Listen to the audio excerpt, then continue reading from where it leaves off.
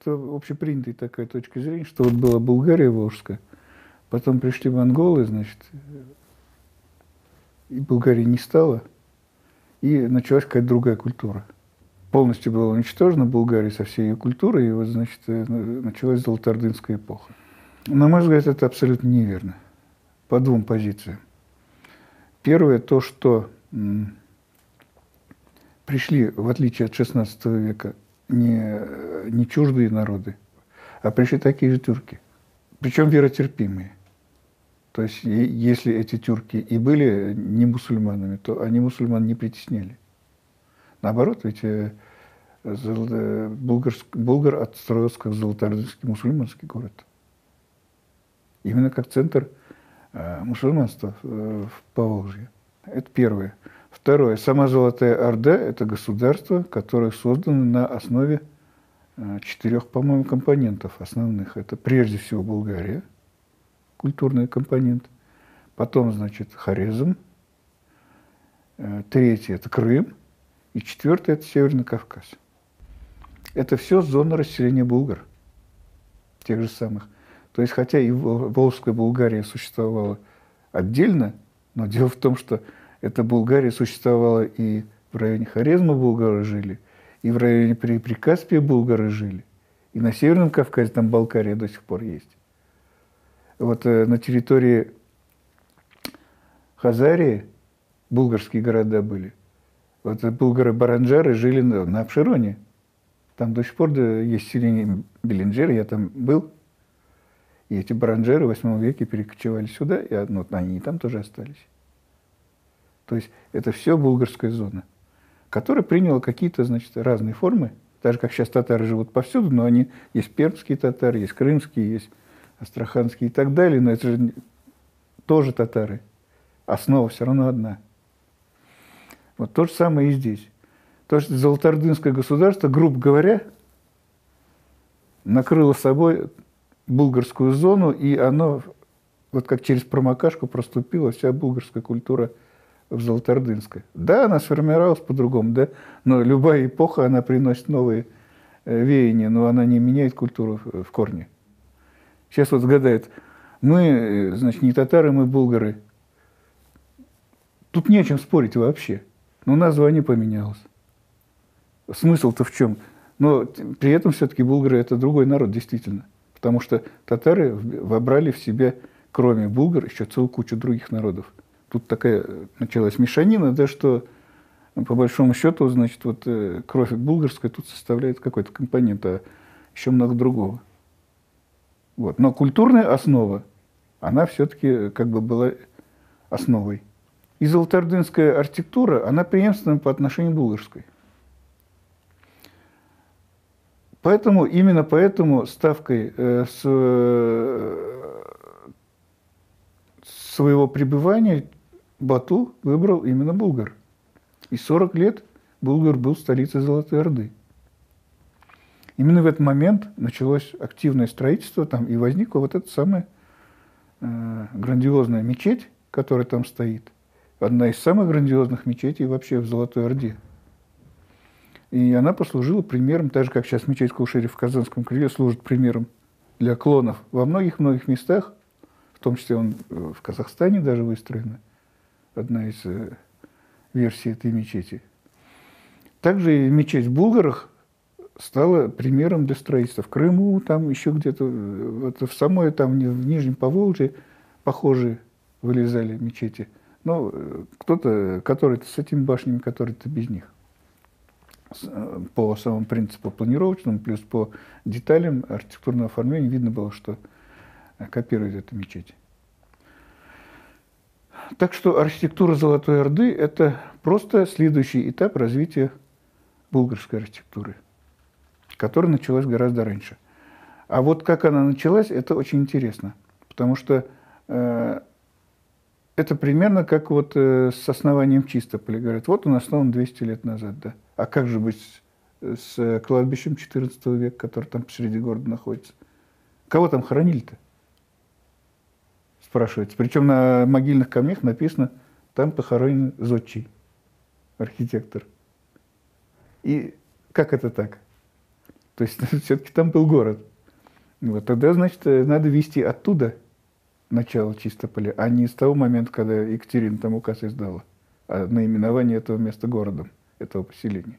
Здесь то же самое. Архитектура татар зародилась гораздо раньше, именно профессиональная архитектура, потому что появились города. И такой город, как Беляр, не мог быть построен народными зодчими.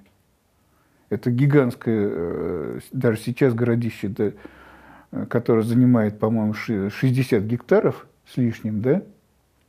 Оно превышало в то время современный Париж, Лондон, Дамаск. То есть это был огромный город был.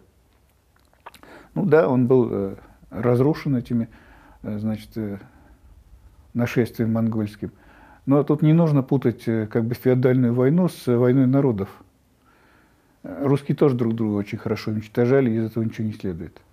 Что, значит, говорят, пришли монголы и разрушили. Они разрушили не потому, что они уничтожали булгар, а просто потому, что шло завоевание территории одним феодалом по отношению к другим феодалам. Вот и все. Но булгар сопротивлялся, то есть Беляр сопротивлялся, да вообще булгары сопротивлялись. Вот и все. И Хорезм тоже сопротивлялся. Я всю жизнь изучал архитектурную традицию. Начал это с изучения татарской слободы в Казани. И когда начал серьезно рассматривать вот, физиономию, скажем так, татарской архитектуры, татарского дома, мечети XIX века, я понял, что без изучения предыдущих эпох мы ничего не поймем. Ну, например, открываем любую книгу, написано «Мечеть Марджани, мечеть Апанаева». Это, значит, русская барокко. Хорошо, допустим, это русская барокко. Давайте сравним. Берем, значит, потолки мечети Марджани и в интернете ищем, значит, русская барокко. Где там интерьеры? Ничего подобного нет. Крышу мечети Апанаева вот такой берем, русского барокко ищем, нет там таких крыш.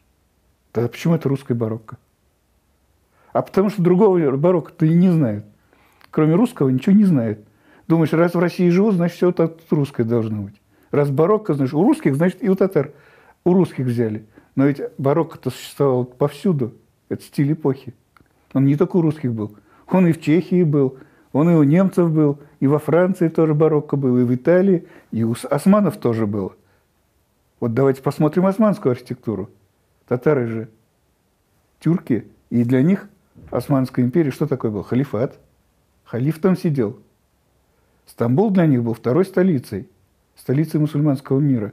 Туда ездили учиться-то купеческие дети. Не в Петербург.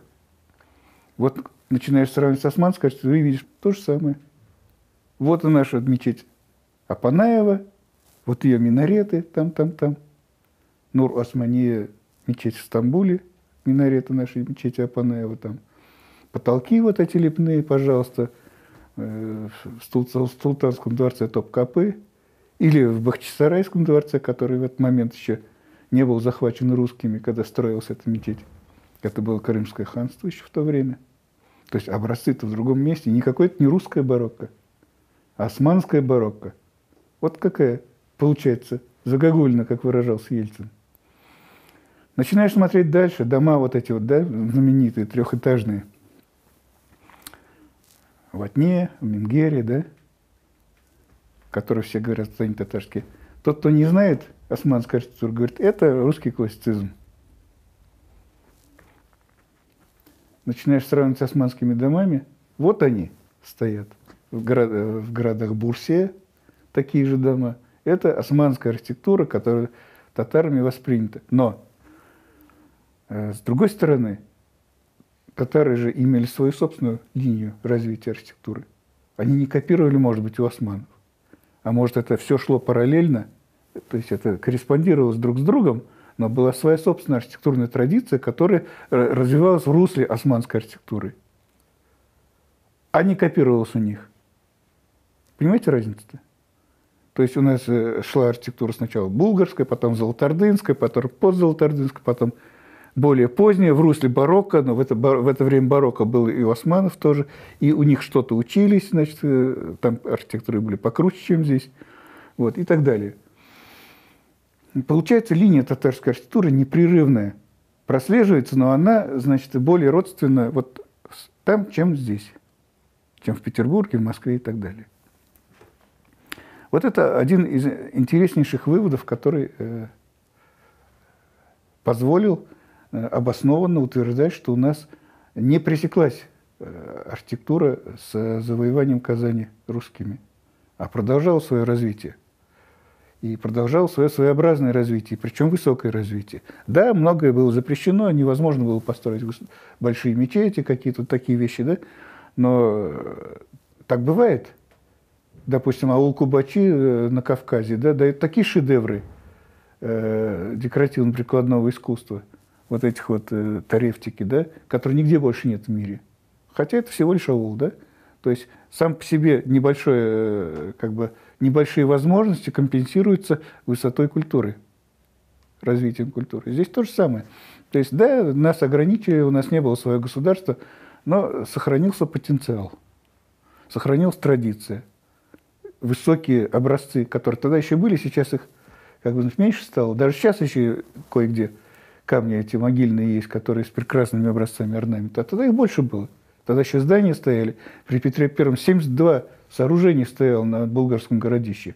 А кроме Булгарского городища, десятки были еще, если не сотни, других городищ. В прекрасном состоянии. Вот эти есть рисунки путешественников. Огромные, значит, целые города мертвых, как в Каире. Это же все образцы. Они даже русскими запечатлевались. На башне Сюмбюке есть элементы, которые скопированы из татарских зданий, которые сейчас уже исчезли.